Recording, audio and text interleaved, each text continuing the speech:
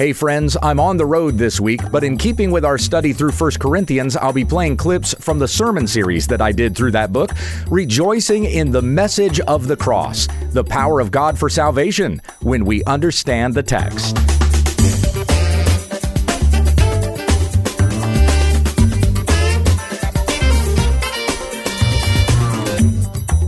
This is When We Understand the Text, a daily Bible teaching podcast, that we may be steadfast, immovable, always abounding in the work of the Lord.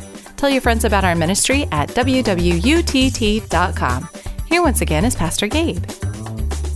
My brothers and sisters in Christ, how is it that you and I can read the Bible and we see in the Bible the power of God for salvation to everyone who believes?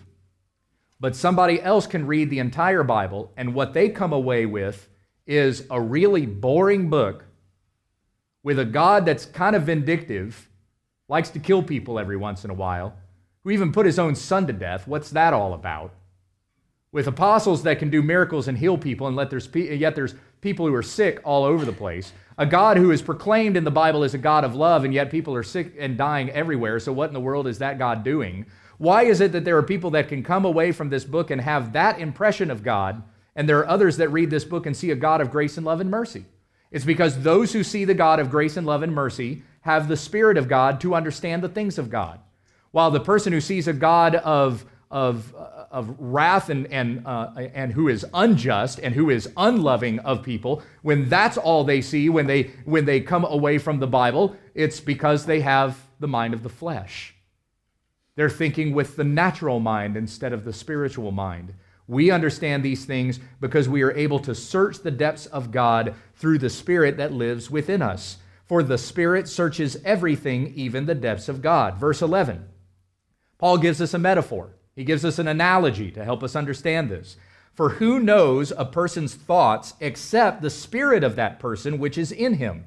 So also no one comprehends the thoughts of God except the Spirit of God. So you can do a nice act for somebody, and it can seem to that person and anyone else who sees you do this kind act for somebody else to be a completely selfless gesture.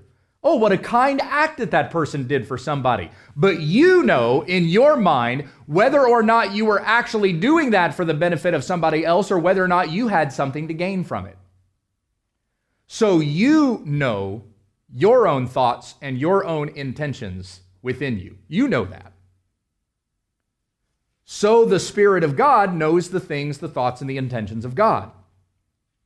And Paul goes on in verse 12, now we have received not the spirit of the world, but the Spirit who is from God, that we might understand the things freely given us by God. And we impart this in words not taught by human wisdom, but taught by the Spirit, interpreting spiritual truths to those who are spiritual. Now you see Paul bouncing back and forth between two different versions of the word Spirit.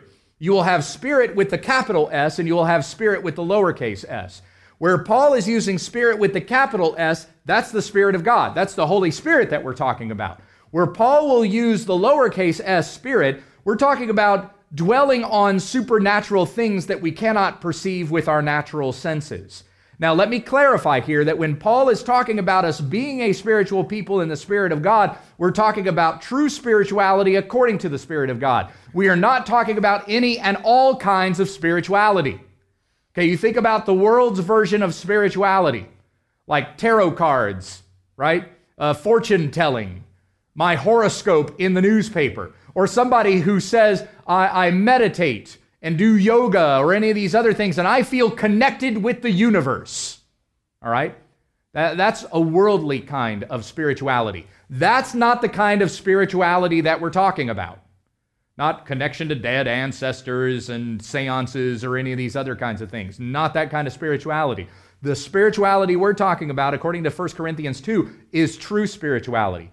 All that other worldly kind of spirituality doesn't even exist. It's fanciful in the thoughts of man, but you can't really talk to dead spirits. You can't really know your future in the stars. True spirituality is that which comes from the Spirit of God. For those of us who have the Spirit of God living within us. That's what Paul is talking about here. True spirituality. So not any and all kind of spiritualness in the world. There was a woman that Oprah interviewed on her daytime talk show about 3 years ago. It was 2013 when this interview took place. There was a woman that was a special guest on Oprah's talk show who was a best-selling author, and she was an atheist. And she was talking about with Oprah how I don't need to feel, or I don't need to believe in God to feel connected with the universe. I can be connected to the universe just through, these philosophical thoughts or through meditation or just enjoying creation around me and all these other kinds of things. And Oprah argued with her and said, see, that thing that you're proclaiming is just this connection that you have with nature, that's God. So you're actually a theist. You actually believe in God, even though you don't know that you do or don't want to proclaim that you do. So the spirituality that you have, which you call atheism, is actually a spirituality that is from God. You just don't recognize it as being God. Now we have people that even profess to be Christians who think this exact same way. Several times I have sat across from a person at lunch or otherwise who I am trying to persuade needs to come back to regular church attendance. I haven't seen them in church in weeks, but they still proclaim to be a member of First Southern Baptist Church. So I'll take them out to lunch and I'll be talking with them. I haven't seen you in church in a long time. What's going on? And they'll say, well, Pastor Gabe, I still believe in God. I still believe in Jesus. And I don't want you to think that I'm not going to church because nature is my church. Like when I'm out in the world on a Sunday morning and when I decide that I want to go hunting instead of come to church, the prairie is my church. I'm out there in my tree stand or I'm out there in the field and I just think, God, thank you for showing all of this to me. And so I appreciate God from everything that I'm in and all that is surrounding me. So I'm still at church. And I say to them, who is the church?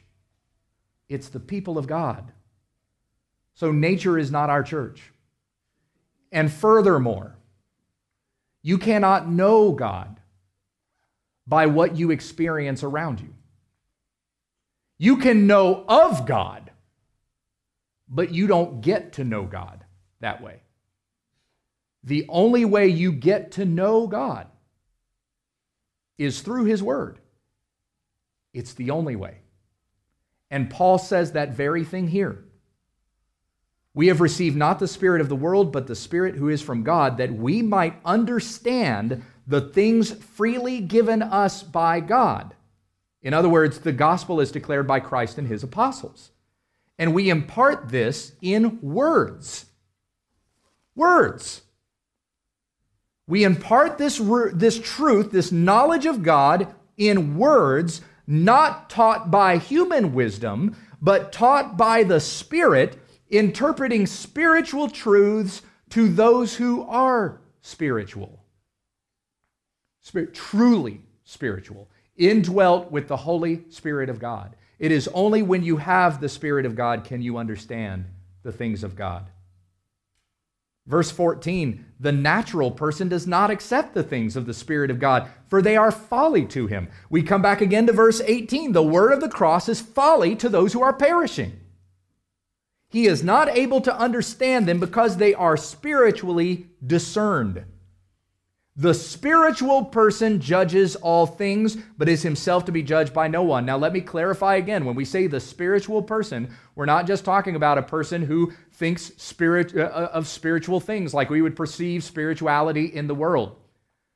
When we first embarked on a study of 1 Corinthians, we looked at Acts chapters 16 and 17, where the Apostle Paul visits Corinth and he visits Athens so we could understand the Greek mindset a little bit better and exactly what Paul knew that he was getting into when he comes to these people and declares the gospel of Jesus Christ. In Acts chapter 17, it's at the Areopagus where Paul goes up on the hill and they've got all these idols that are raised to these false gods.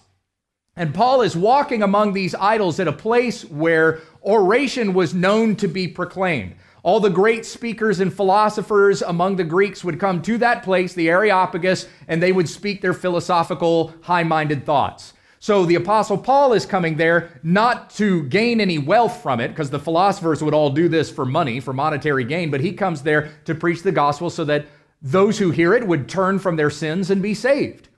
And so as he's walking among these idols, he looks around and he says, "Men of Athens, I perceive by what I see around me that you are very religious." So folks, we can look at the world around us just in the United States of America, and we can see that we are a very spiritual people. Now, lately in the news and in surveys and stuff like this, you'll hear about this rising number of those who proclaim themselves to be the nuns. Do you know what I'm talking about when I say that? N-O-N-E-S, not N-U-N-S, okay? The nuns, N-O-N-E-S. These are people who will, when they are surveyed and they will be asked, "What religion do you have?" they will say none. And so there's a rising number of those who proclaim themselves to be the nuns. Now, among that group is atheists and skeptics, sure, but there's also Christians in that group. And they're probably lesser educated Christians who will think of Christianity as not being a religion, it's a relationship. Christianity is a religion, by the way, just so we're clear on that. But they will perceive their religion as being a relationship and not a religion, so they will simply proclaim no religious affiliation. They will say none. So that nuns group is actually a hodgepodge of different beliefs. It's not simply atheism, agnosticism, or skepticism, or naturalism, Darwinism, any of those other kinds of things. So you have this growing number of people who are among the nuns, but yet we still have an extremely spiritual culture that we live among. And you can see this spirituality exercised in all different ways, in all different veins of society, avenues, interests, people groups, so on and so forth. In fact, since we're in a sports season right now where we've got some big playoff games coming up today, Green Bay Packers are playing, Kansas City Chiefs are playing tonight, all you have to do is look at sports and you see a people who are obsessed with spiritual things. Really? In sports? Oh, yeah. I mean, you understand like the superstitions and stuff like this that exist in sports, right? Any Chicago Cubs fans in the house? All right, congratulations on winning the World Series in 2016. Overcoming what? The curse of the GOAT that was levied against the Chicago Cubs 71 years ago in 1945. And it was because of the curse of the GOAT that the Cubs were never going to win another pennant or a World Series, presumably. Then you had in 2003 the Steve Bartman incident. Some of you just must not be as big of baseball fans as I am. I'm getting like no chuckles out of that at all. So the Steve Bartman incident in 2003, the Cubs were 2 outs away from winning their first pennant since 1945. And Moises Alou was coming down the first base line to catch a foul ball, and a man by the name of Steve Bartman reaches out and interferes with Moises Alou attempting to catch that ball. Now, he wasn't the only one. There were other guys around Bartman that were going for the ball, but Bartman became the scapegoat. And when the Cubs went on to give up 8 runs in that same inning, the crowd started to boo Steve Bartman, throwing beers and trash at him and other things. Police had to come and get Bartman and escort him out of the stadium. And not only that, but he had to have a police escort around him all the time for years after that incident, in fear of people from Chicago were going to try to beat him up. His name, address, and phone number had even been posted online so that if anybody had any vengeance against Steve Bartman, they knew where to find him and where to take their anger out on him, because the Chicago Cubs blew 8 runs, not Steve Bartman. So what ended up happening 2 months after that incident was there was a man who purchased the ball that Steve Bartman interfered with. And he took it to a Chicago restaurant and he wired it up with pyrotechnics and exploded the ball. He paid over $113,000 for that baseball. His wife was a little upset at him for spending that much money on a baseball. But he set this up at a restaurant. He had people pay an entrance fee to come in, and they would watch this baseball be exploded into just this mess of yarn and string all over the container in which it was exploded. And then the yarn was taken out and it was put in this broth, and this broth was cooked with pasta, and then the pasta would be presented to the people there in the restaurant, and they would literally eat their bitterness against Steve Bartman and this interference of this baseball that had occurred a few months ago at this NL pennant game. Now, there were probably some people in there that were doing it just for fun. Just because we're showing our support of the show. Because we're Chicago Cubs fans and we're diehard fans, we're going to partake in this. Ha ha, it's funny and whatnot and what other. But tell me that there wasn't anyone in that room that didn't truly believe that some curse on the Chicago Cubs would be lifted because that ball was exploded and they ate pasta that was cooked in the strings of that baseball. Folks, we can walk around the United States of America and we can say, indeed, I see that you are a very spiritual people. And we can proclaim the gospel just like the Apostle Paul did there at the Areopagus. I proclaim to you that the Spirit of God has been shown to us through the Word of God, the Bible, where we read about the Son of God who came into this world to die on a cross for our sins. God from his throne in heaven came down to earth and took on the form of a servant. He became obedient even unto death, death on a cross, on a thief's cross. Therefore, God has highly exalted him, bringing him back to life. We know that through Christ, death has no dominion over us because death has no dominion over him. And if we are in Christ Jesus, we have nothing to fear of the grave or the wrath of God or his judgment, for in Christ we are justified and we will live forever.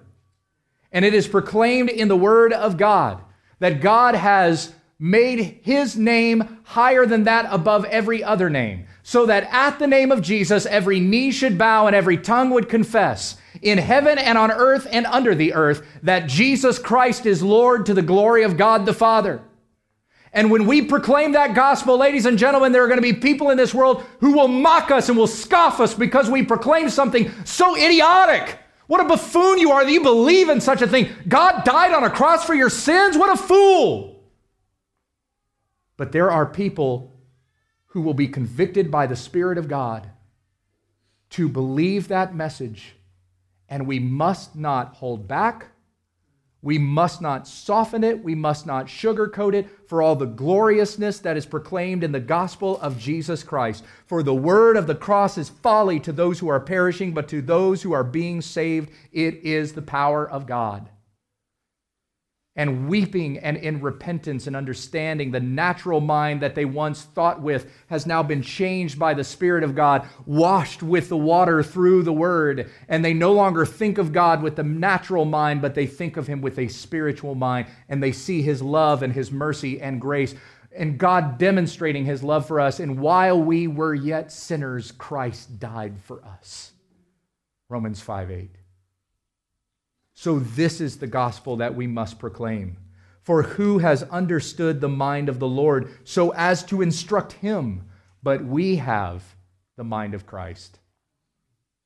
It's in Philippians 2:5 where the Apostle Paul says, let this mind be in you, which was also in Christ Jesus.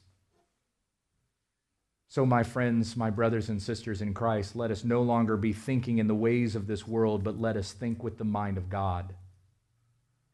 Let us no longer try to impart the wisdom of the world to a person thinking that that can save anybody, but it is only by the Word of God that we can be saved.